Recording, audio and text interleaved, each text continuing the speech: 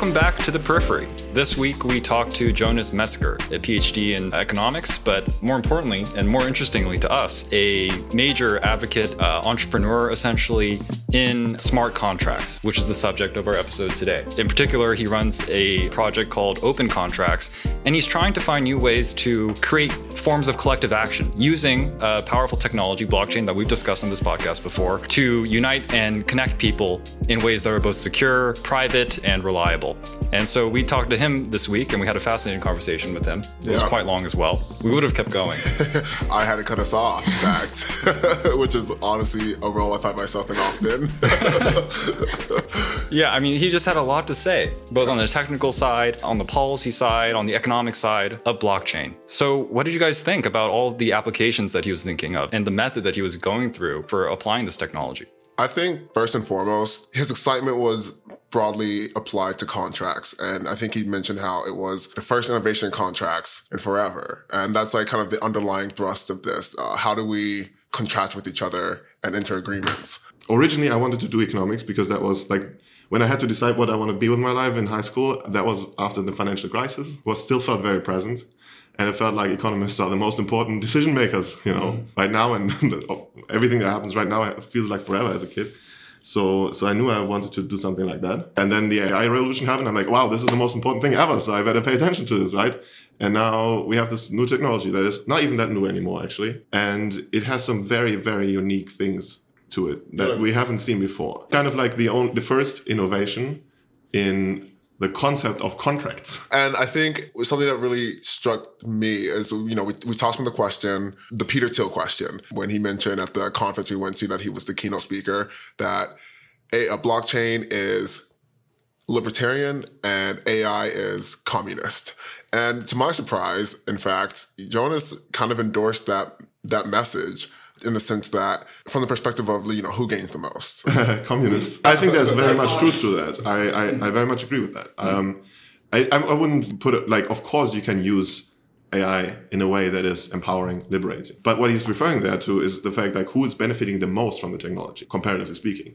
And those are people who have access to huge amounts of data. In hindsight, I can kind of see the truth to it in the sense that AI is kind of fundamentally a centralizing force. What makes AI good? Centralizing data, having as much data as possible from one actor who can then apply it to all these different realms of social activity, which is exactly the reason we're seeing so much activity in antitrust. These companies have become, whatever they look like, they're fundamentally data companies. That's how they make their bread and butter. And they're continually innovating in ways that gain and acquire more data and extract more information about us, much to our benefit, but also to, centralizing concern. Now they're very powerful to begin with, by definition, right? You've got the Chinese state, but you've also got Google and Facebook, right? I mean, those are not necessarily communist institutions, so I would disagree with that. But centralizing, I suppose. It's a centralized institution, right? And AI is a centralizing force. If you have double the amount of data, you can be much better at this. And so I think he's speaking to some truth there. And blockchain does have this unique set of properties that makes it very attractive to people at the periphery of the markets, really. That was one of the first things that struck me was the innovative aspect of contracts and just kind of this relationship between blockchain that is at least presented as something more inherently decentralized, even though he kind of did undermine that take as well. He had this kind of very bedrock understanding of blockchain, which was, it's just the same copies of code running on different computers. Ultimately, what they are is just a permissionless, meaning anyone can join, network of computers running open source code and talking to each other. And all of them run the same code. And the code is basically verifying that everyone agrees about which blockchain is the right one. And they're automatically enforcing certain rules. Like nobody can send a Bitcoin that they don't own or an Ethereum coin. And then, of course, every contract that you write, those rules will be automatically enforced. And basically, if they see a new incoming transaction, they will automatically reject anything that violates the rules. And so if you set up the network in the right way, you can be assured that as long as a majority or like a large enough number of nodes follow the rules of the protocol, then it can sustain any type of attack by either a person that has a contract or that wants to be a miner and stuff. And basically, they can't break the rules. And so this is powerful because it's a highly functioning institution. I mean, there's no wrong transaction in the whole history of the blockchain, right? by definition, and you have access to that institution everywhere in the world immediately. And that is what enables all the different applications that we build on the top of having that same code. And so that's why he seemed attractive to the communist libertarian dichotomy that Thiel presented. Arguably, there is some merit there, even though we reject it as like so political, but maybe not communist, but centralizing, because he ultimately said, while both technologies are empowering, who is the recipient of the power that the technology is creating? And with blockchain, it's anyone who has access to a machine that can process the code for a specific contract. And for AI, obviously, it's in the corporate structure that enables massive collections of data and all the organization and development that's required to build the systems. It made me think twice again about what we see, frankly, on the right, which is like villainizing AI in certain ways. But at the same time, we should consider who's receiving the power that this technology is creating. Yeah, and like who can use it. I think that our conversation with him and also just like his project Open Contracts is interesting because it's not just about, when you talk about blockchain and crypto, it's like it's a secure way to hold your money. Maybe it allows you to not rely on certain institutions that historically like haven't been your friend. But also he's like opening a door to creating contracts. You don't have to be a techie to have crypto, and you don't have to be a lawyer. Write your own contract and enter into a contract in theory, which I think we agree with in part, and also have like some hesitations about that idea. But I think that the idea is really enticing. Okay, let's get into it, because he presented a really interesting idea about different applications of blockchain. And among those different applications was an idea that in the moment I was 100% down for. However, sorry, Jonas, I'm going to I have a lot of questions and considerations about how we can use smart contracts to overcome problems associated with particularly climate change or just weather. He has this example of a contract which he can explain. Most people in low-income countries work in agriculture, right? And everyone who works in agriculture needs to be insured against weather risk. They would drastically benefit from it. Like, what happens if you're a farmer and it just doesn't rain for a whole summer? You are homeless. You have to sell everything you own, and your family is homeless. So you would love to insure against that risk. You would love to put aside some of the capital you have to buy an insurance policy. And the cool thing about weather is it's not that correlated across different places, right? You can easily imagine people making a lot of money by just insuring some farmers. Some of them will always have the damage, others won't, and so you'll make some money. So it's a great problem to solve, but it's not solved yet. Why can't people in low-income countries get an insurance? In many places, you don't have a legal system that would allow you to actually do something if the insurance says, I'm not going to pay. And I've not gotten my payouts for insurances. I had a phone insurance. I dropped my phone. It was meant to cover dropping your phone, right? I didn't get paid. And then I faced a healthcare insurance, Yeah, true, yeah. But that's what they said. So what can I do in that situation? I could sue them. I live in a country with a well-functioning legal system. I could sue them, but I didn't, because it's difficult. It's risky. There's a lot of uncertainty involved in the process. I've never done it before. I don't know how to do it, right? And it's just a phone, so I didn't care. Yeah, exactly. Now I know. Now I have friends. See, but we're expensive and risky. I buy that. It's a high cost. Exactly. And now imagine you're in a place where you don't have any basically repercussions, and you'd be homeless otherwise, right? It sucks. And now here comes the special property of smart contracts. The first one is basically the person who is entering an agreement with you can't walk back, basically. The special property that we're talking about here is they're self-enforcing contracts. And fundamentally, it was replacing insurance or AIG's role or an insurance company's role in doling out insurance claims. And in the moment, I thought it was really interesting, but in hindsight, I still had a lot of questions. Like, yes, it sounds like we'll be able to have a new form of contracts such that there's a guarantee that there will be a payoff or an execution such that you can garner more trust in entering that actual contract. But at the same time, it seems like there's this risk of ushering a surveillance society to effectively implement those contracts, with the weather example in particular. It's not as simple as determining where is it raining. You need kind of more than that. You need to understand how much damages there are. August and I were talking earlier, but he was saying a landslide that happens to your neighbor doesn't necessarily happen to you. And then it's kind of ironic that there could be this communist effect, these automatically executing contracts. Does everyone get the same damages if we can't put in the data? Or if we can put in the data, do we have to have systems of just watching us at all times just to make sure we can capture and have AI systems applied to that data or whatever that then execute the contracts to the damages that are best fit? To some extent, it made me appreciate, as you were saying, August, the contracts we do have that do have this ambiguity that's quite useful in determining those specifics to the specific case and claim. Right. Yeah. That example is really attractive because it's like at-risk individuals insuring each other, like farmers insuring each other internationally, which I think is very cool. If you want to provide a weather insurance, you need capital. And you want to be geographically remote from the person you're insuring, because otherwise you'd be correlated with their risk and you didn't want to insure them. Rather insure yourself somewhere.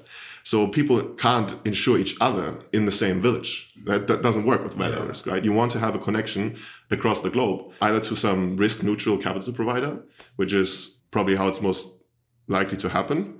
Or you could imagine a system where farmers insure each other, like across the globe, because presumably somewhere it's going to rain, right? So they will have the money to pay for the others. But again, it is the downside being all of those things that you use a contract to feel more comfortable in. Like you don't have that. You don't have those guarantees and you don't have that protection, which some people can't afford that protection either way. So this for them maybe isn't like that much of a drawback. There's something embedded in any time that we try to encode a contract, which is that you are denying the kind of space that vagueness in words can provide for agreements and for facilitating cooperation. I think Jonas made a good point when he talked about contracts as we know them, the contracts course that we took in our first year of law school, is about that consideration. Yeah, a lot of vague terms there that are designed to be, I guess, frustrating in the moment, like good faith, like reason, and you're promising you'll do X in good faith. Mm-hmm. That really doesn't say a lot, except that it says that there's a common understanding that should a dispute arise, people will think this problem through and apply their intuitions about what is good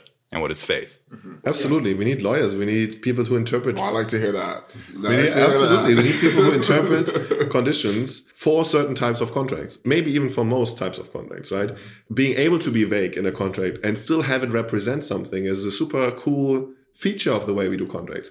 We have this vague idea of what is just, which combines our moral values and the ones we wrote down into the law. And if we have a contract about something, we can kind of rely on the fact that ultimately it's going to be humans who figure out what's the right thing to do, right? And that's a feature in many ways. But it can also be a liability. If we talk about insurance, you don't want your insurance policy to be subject to very good faith arguments and then you're not getting paid and you're homeless. Ultimately, it should be up to the contracting parties to think about what type of contract solves their problem. And right now, the answer is most certainly going to be a traditional type of contract because the system isn't built out yet. But we know that traditional contracts don't solve a bunch of problems, big ones that we have to solve.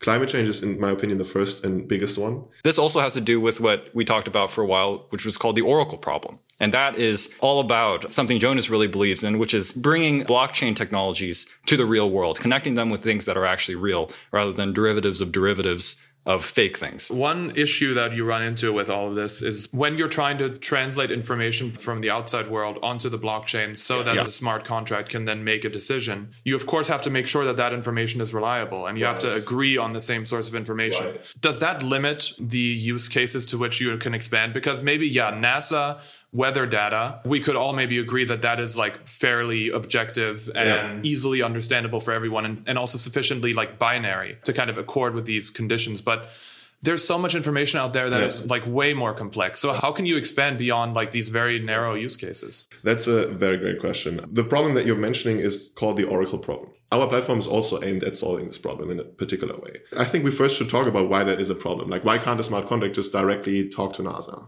And that's a technical one. So what you said we should go. Let's get into it. Let's go.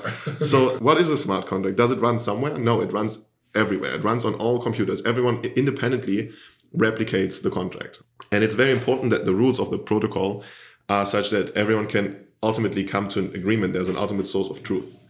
And if you want to build a system like that, you can't just include in the protocol asking people to make some API request. Then everyone would have to get all the API keys for every provider. And so this is not part of the core blockchain protocol, how you get information. And therefore, the blockchain itself is purely computational in a sense. It's really just like who has how much and are the mathematical conditions justified to have a certain person issue a certain transaction. And if everything's fine, include it in the transaction history and move forward. And so what a smart contract ultimately is just a piece of code that anyone can interact with on the blockchain. So now how do you get data on the blockchain? What a smart contract can do is defines mathematical conditions for accepting certain types of inputs, right? And so what kind of conditions could you put in there to make sure that you're only allowing NASA data to ultimately determine whether somebody's going to be paid out. There's an answer to that, a simple one. It's called a cryptographic signature. It's a key building block of blockchains. Basically, everyone has what's called a public key, or it's also called an address. It's like the thing you can share with everyone that uniquely identifies you. And only you can basically put your stamp, your signature on a piece of data. And everyone can check that it must have come from you, from the person who holds a certain type of secret that matches or like belongs to this public key. This is called the private key. And only that person could have produced this stamp. And now this can uniquely, for example, if NASA signed the data, you could have a smart contract that has hard-coded into it the public key of NASA and verify that data. In principle, it shouldn't be a big problem, right? If we all agree on a certain source and they sign that data, it's all going to be fine. The problem is, though, the data is not signed yet, right? And it's going to be hard to ask all these big companies that might have some data that we might want to use. Maybe they don't want to even share it with us, right? But even if they wanted, getting the big corporation to like change what they're doing, how they're producing data, is not going to happen anytime soon, right? So we need to find a different solution. And for the NASA example with farming, it seems pretty great that there's a data source that will tell us the weather. And let's say that there was like torrential rains in this area. That might inform where a hypothetical smart contract would direct insurance funds for like farming insurance. But at the same time, that will affect different people differently. Think about all the disputes that happen in a car accident. Whose insurance pays? Whose fault was it? You have that kind of randomness when you're impacted by the weather. One plot of land might be already pretty structurally damaged and vulnerable to flooding. And maybe that land is unusable. While another farm has recently developed or something, was able to sustain it pretty well. How can you tell that difference without having even more nodes of data that can be trusted? There's something unnuanced about using satellite data to reallocate funds. That might be disturbing for people who want a more individualized experience. And maybe that's essential to feeling like you're actually compensated. Well, okay, yes, drawing on that, I was thinking through, like, what is the actual problem here? And one of Jonas's biggest points was that blockchain is good at addressing bad incentives or incentives that result in collective action problems. The fundamental problem of climate change is not that it's not in our interest to prevent it. It is. If you just sum up all the costs to humanity that are caused by climate change, and you compare it to to the cost that it would cost to prevent it, it's not even a question. It's so much cheaper to prevent climate change. Yeah. Economically, you don't have to care about nature, about ecosystems. You just care about money and profits. It's much cheaper to prevent climate change, right? So why don't we do it? Because the costs of preventing climate change and the costs of climate change don't fall into the same person. And that happens at the country level. And it happens within a country. Between countries, we have countries who benefit from climate change, at least in the short term, if it stays in a moderate amount. Ultimately, if you just ramp up the temperature Russia, enough, Canada, right? Everything gets nice fertile farmland. Yeah, permafrost. Developing it's going to benefit, right? You can actually estimate it by just looking at weather fluctuations and seeing, is a year that's warmer than average, is that a good year for this country or a bad year, right? And people have done this, and you get like this inverted U shape, basically like how good you're off depending on the temperature on the x-axis. And so a few countries are to the left of the peak, and those are the ones that would benefit if it got a little bit warmer, but only a little bit. Eventually everyone suffers if it's getting warm enough. But a lot of countries, including the US and China, suffer if it gets warmer. So that's actually good news, because those are the biggest emitters. So if they're also the biggest sufferers, that reduces the incentive problem. But it's still there, because for any ton of carbon that you don't emit, the benefit goes to everyone on Earth, but only you pay the cost. And so how do you solve this type of problem? With contracts. The contract that would solve all our problems forever and make everyone better off is everyone gets paid to switch to sustainable energy. Everyone gets paid to do that. Any difference in cost that they would have to face, they get paid. So they can just do it. Maybe they get some extra to have a nice incentive. And who's going to pay for it? Everyone who suffers from climate change, proportionally to how much they would suffer. And you can show this contract would make everyone better off. So why don't we do it? Well, let's start with countries, okay? Why don't we do that at a country level? What happens if a country doesn't pay? What do? You can't do anything. We have international law, maybe, but nobody really cares. The worst thing you can do is sanctions. I used to think sanctions don't help at all. Now I'm being proven a bit other. It's cool to see that sanctions at least seem to work to some degree. But the problem is now that we're already imposing them, how further could we go? And how willing are we to do that for climate change versus, when it comes to life and death scenarios? Right? Start sanctioning countries over like emitting CO2. Yeah, that's not going to happen. Yeah. Especially not because this stuff would interfere with the existing political dynamics, right? You have a lot of countries who are like partners. Would they sanction each other? Hell no, they wouldn't, right? And suddenly everything falls apart. If only we had a type of contract that would be self-enforcing, and then everyone could be sure that if everyone just agrees to it in the first place, but as a smart contract, this could go very easily. And it sounds like blockchain might be best applied to institutions and entities that have to grapple with global issues. I'm thinking in particular about climate change. If we can guarantee that this country will implement these changes and we can find a way to enforce that, there's a pool of money in a smart contract, and based on that smart contract, all these different actors have making these different agreements and the money's pooled. It's locked in there and they all have a guaranteed output, assuming they make these different changes within their social structures. It kind of creates this merging of contracts as we know them and contracts as the blockchain can make them, where country X is very prone to this particular type of climate tragedy, or it's going to cost them this much to make these types of changes. And the net gain in the world will be this much. It seems to me, in theory, that we can put this into a smart contract. And as this country makes these changes, there can be payouts that compensate the cost for the gain. One thing that Jonas mentioned when he was talking about the feasibility of a climate change or carbon emissions reduction global smart contract is one thing you would obviously have to do is find some kind of method that everyone who partakes in this contract would agree on for calculating those damages. And there are ways, he said, that you can calculate, how much is an abnormally hot year going to affect your country? And there's a handful of countries that will benefit in the short term. And he said that this was a scientific problem that would be technically difficult, but certainly possible. Let's say some Northern European country puts in some cash, their fair share. Let's hope that everyone agrees about the costs. Like, that's a scientific challenge, but it's a solvable challenge. The relative cost for every country, under a simple assumption that everyone can get behind. And I think I agree, except that this would just be calculating what are our damages right now for emissions that you release, approximately. But I think that climate change implicates a lot of other values. There's obviously a historical justice component to climate change. And that might reasonably justify arguments for lower income countries who are affected by this, saying either we shouldn't have to pay as much for these insurance policies because of the historical damage done by other countries where there was no notion of compensation, or that we should get more when the damage actually happens, not just to cover our costs or whatever scientific method determines that, but to make up for all of the historical, social, cultural damage done from climate degradation in the long term. How do you pay for like an extinct species? That seems like hard for me to fathom. It kind of sounds like we're poking holes, but really I think this has a lot of promise. But there are obstacles that come from just looking at it purely from an economic perspective. I think Jonas recognizes that obviously capital desires to get high returns. And there are parts of the world where there's a ton of concentrated capital, and your capital doesn't get as much returns there than if you were to invest it in a place with less capital. And so there's an obvious economic logic to redistributing wealth and bringing it to poorer countries. And in fact, there's this old economic theory of convergence where everyone thought that would just naturally happen because it made economic sense. What are the kinds of contracts that would benefit from the unique properties that blockchain can provide?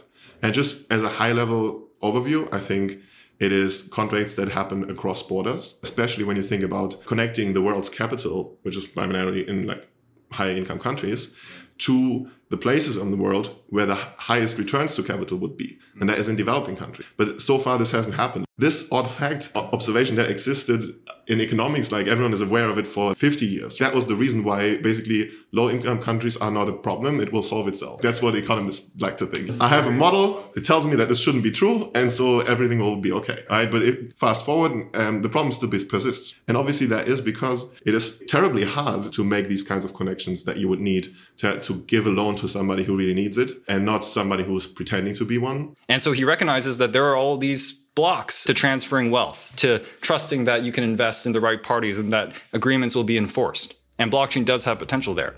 But there are also all these moral considerations that come with transferring wealth, or the distribution of wealth. It might be hard, or we would have to certainly keep that in mind as we're creating these contracts themselves.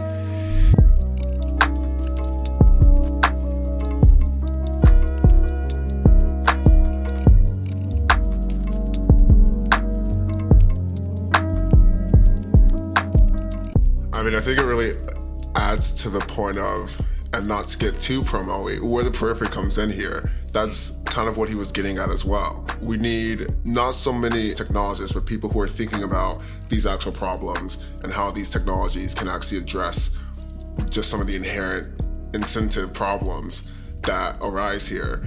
And we're not going to unlock that potential that is, I think, clear as day with this technology. We're not going to unlock it without taking a broader look at what we're trying to solve and how it can be solved. It's even harder to really capture what needs to be solved without having everyone in society really grappling with how this technology can be applied. You know, right now, for all intents and purposes, it's mostly Westerners with capital and resources, in no small part due to the digital divide and access, contributing to these types of conversations. And like, of course, we're going to miss things. There's things that we're not going to see. And there's easy fixes, there's easy problems and glaring problems we're not even beginning to tap into. That's going to inherently hinder our ability to unlock this potential. You know, and I think he's like totally correct in just identifying the need for people thinking about incentives. And, you know, call back to an episode coming with Magali, who is kind of doing that work. She's not a technologist. She is someone who's just stepping into like this blockchain field. She was called to it after she did her undergrad. She has like, and we'll talk about that in that episode, but this company that is thinking about how they can use blockchain and cryptocurrencies to address a problem in nonprofits.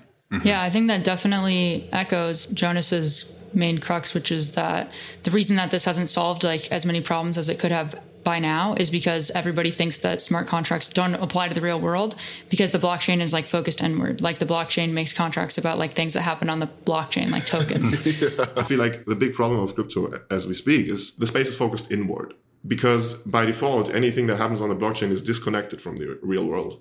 And so the first contracts that happened were contracts about tokens. And so the blockchain world right now is basically just contracts about tokens, about contracts about tokens. And then let's tokenize that one into an NFT and then like fungibilize it again. You know, this stuff is literally happening, right? And this is no value added. So if you focus it outward, then yeah, it's more accessible. It has more concrete applications. And I think that that's definitely something that we see also as a periphery goal. Yeah, I think there's two levels to this. One is we should decide to use Magali's term, to create a door, to open that door into crypto and blockchain and all of its applications for as many people as we can, especially people who have a stake here. That's something I think Jonas definitely agrees with. But at the same time, once we start to talk about these trade-offs, we should make sure that that whole conversation has open doors as well, essentially. That, for example, one thing that Jonas seemed pretty confident about, and it seems to make sense to me too, is that replacing centralized institutions, whether they're providing digital services or platforms or just products, replacing those with decentralized blockchain-based services will always have downsides.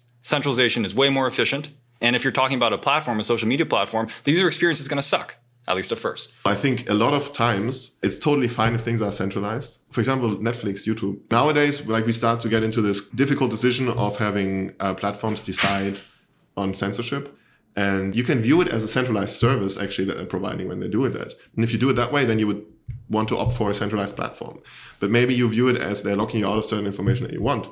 And then you might want to prefer to go for a decentralized thing. But you'll always make a trade-off because every time you go for decentralized, the user experience is going to be worse, at least in the foreseeable future. There's no way you can compete with the speed, the cheap, like how cheap it is if you just need to have one computer that does everything versus replicating everything across thousands of machines. Now, we may feel one way about that. But really, I think that there's a lot of different concerns, interests, and emotions that will be brought up if suddenly people realize that their user experience on various platforms they use for their livelihoods are suddenly hurt in the interest of other values. And so it's a diverse conversation in terms of one, just looking at blockchain. And the other is when we're talking about trade-offs for whom?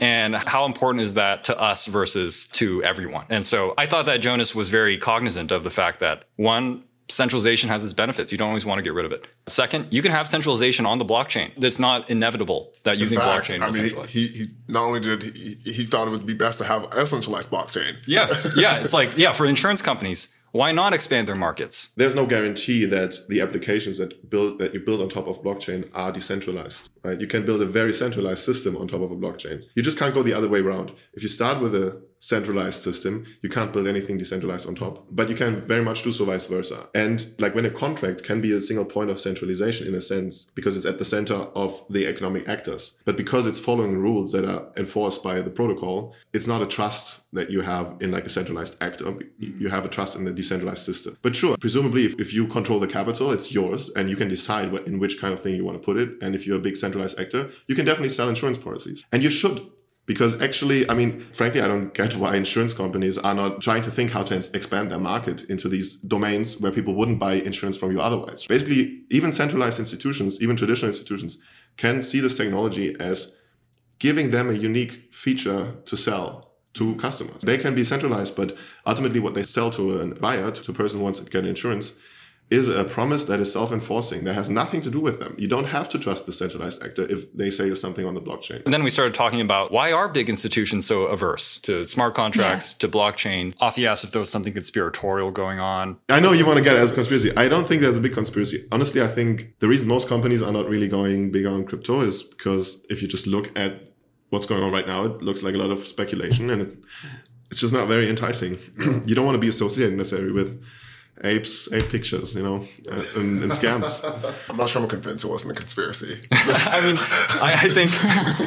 I think it is at least there's a common pattern of recognizing even if there's a ton of opportunity here tomorrow or in 5 years, maybe not in 15. Maybe in 15, it's the end game for you as a centralized institution, a gatekeeper who essentially you just sell your gatekeeping ability. If you're a company like that, where you're just a middleman, I think it's actually probably reasonable to just kind of wish that this technology would go away, despite its benefits to you and to everyone else. Can we pivot to something that this episode also made me think about? So I was thinking about the fact that on his website, he's like, these smart contracts are easy to make. Like anybody can do it, which is great because people can't afford lawyers, et cetera, et cetera. I think what's special about the technology that we're going to talk about today is really, you don't need to do all of that. You don't need to be at Stanford. In fact, most people are not coming from big schools. What's really exciting here is you can, at home, on your laptop, come up with an idea for a contract, an application, and simply by shouting it out there in the world, hitting the play button, and submitting it to the blockchain, suddenly it's real. That is a really exciting feature of this technology. Technology always is about making people more powerful in certain ways,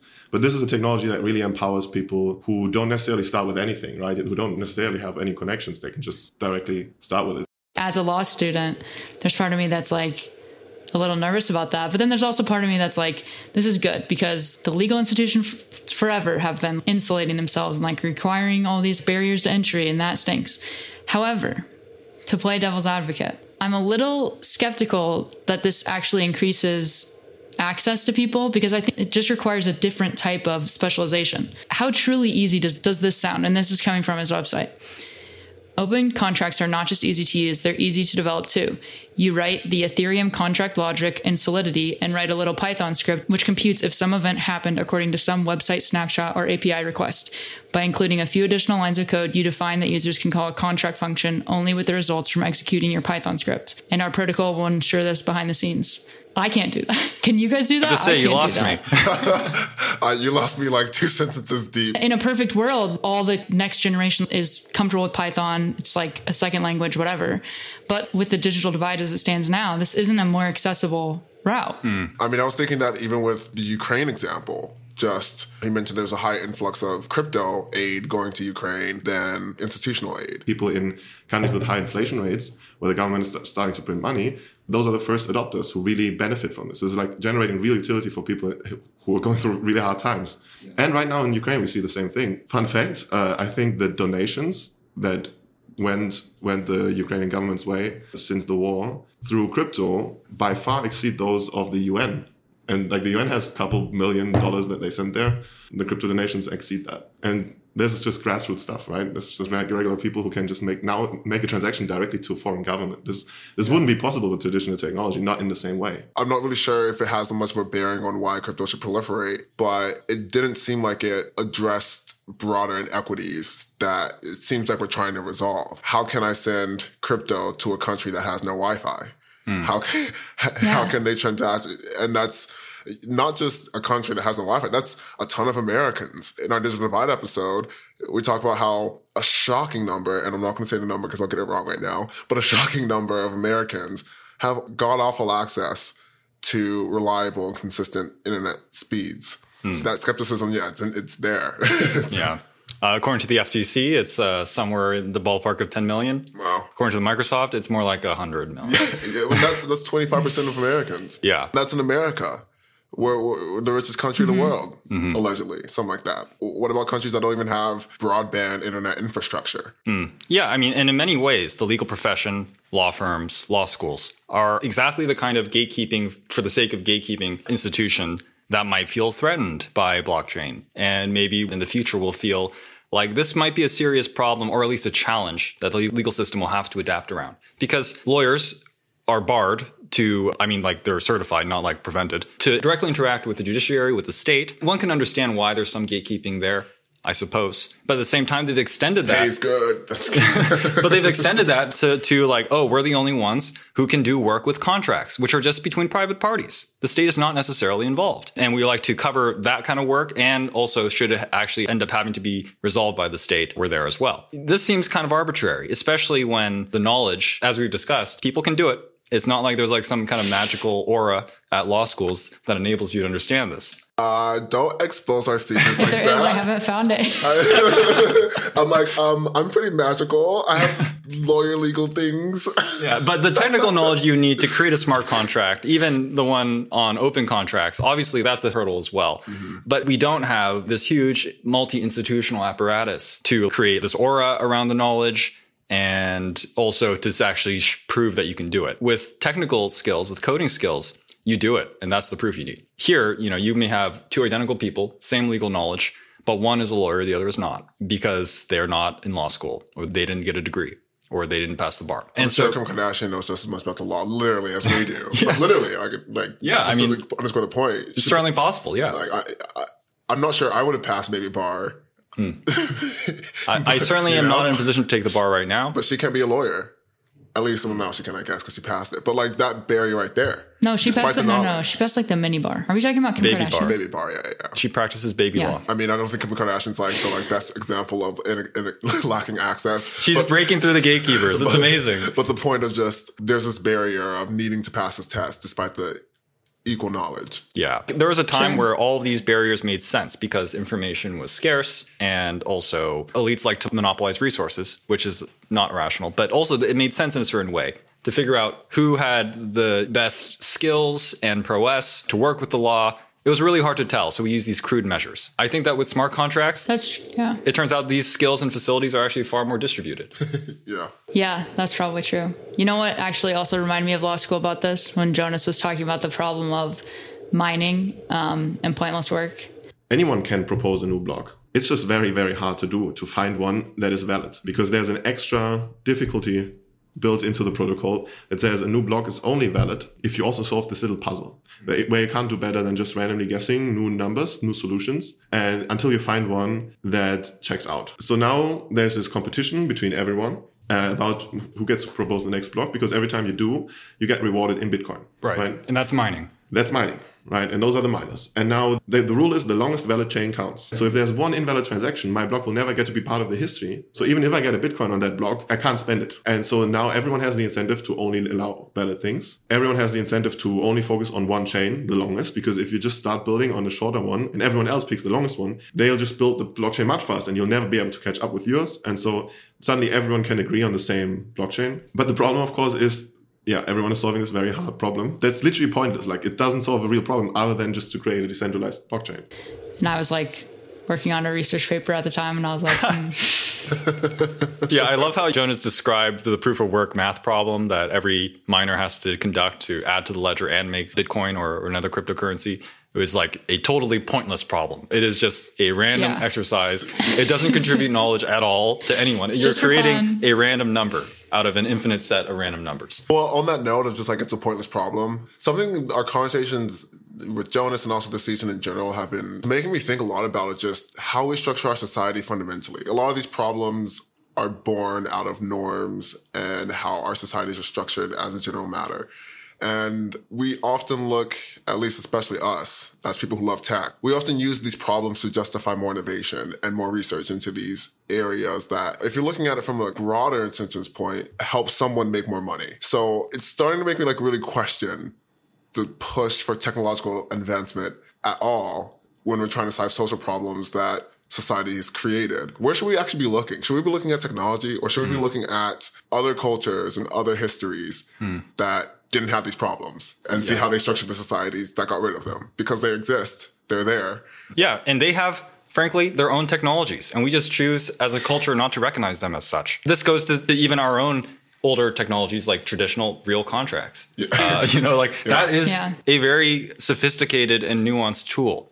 And we shouldn't take its features for granted simply because a new technology has very novel traits. Maybe if we weren't raised in such a litigious society, the lack of ambiguity in these smart contracts might not be like, we might not think that's a problem. Like we might just like, good faith is just like being a good person, and it doesn't have to be like any more sketchy than that. But also the fact that we don't always agree, or our notions change about what it means to be good. Yeah. That, as he said, it's a feature, not a bug. Or bugs are features. They tend to be the same, at least when it comes to these very broad level social technologies. But this also touches upon, I think, what was Jonas's method for recognizing the potential of technologies and then actually making them into applications, which was that he starts with problems. Find the problem first. Make sure you have that and make sure you understand it. For example, the incentives and collective action problems around climate change. I love it that we start with an example rather than with the technology, because most people start with the technology. That's how we've been taught. And that's why like the whole space is focused on technologies. But let's talk about the solutions that we can actually get. I don't think there's too many people in crypto, but I do think the whole space hasn't figured out yet how to really generate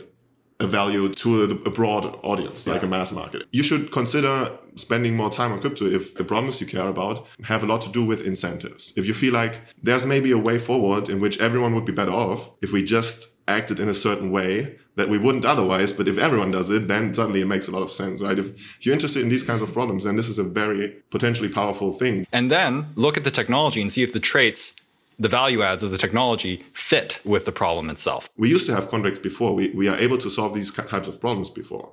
And we solved them.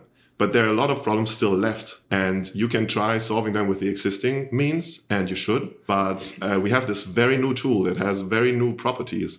And in some ways, it comes from a totally different place. But in many ways, you can combine the two. They can interact with each other, build on top of each other. And so if you're interested in these kinds of things, then I would start to pay attention. But I would keep your problem in mind. It's much more important to understand the incentive problem around the thing you might want to solve first, and then think about how does crypto maybe help. And I feel like a lot of times people do it the other way around. That's how he believes that we can achieve some kind of real world connection.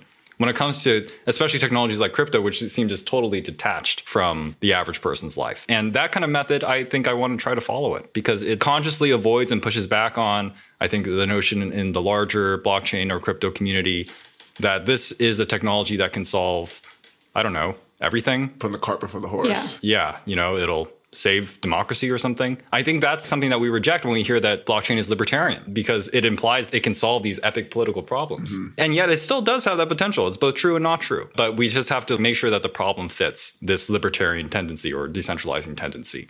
It won't always. Yeah, and small steps can be good too. It is sort of a weird thing that we expect of technology, this ability to just literally change everything. Like, why? And also, like, centralization took a long time to develop.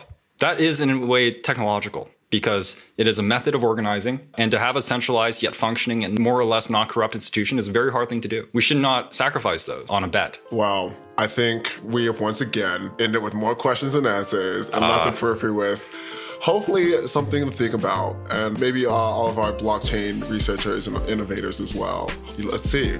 Are we good? Are we done? Have we wrapped it up? Should we tell them to go follow our Patreon if they like our content, our YouTube, our TikTok, our Instagram? It's the Periphery Pod or podcast, basically everywhere. You can send us an email at theperipherypodcast@gmail.com, and you can submit a voicemail question to any of us to our email, framing an episode, and maybe we'll try to, if not answer it, confuse you more.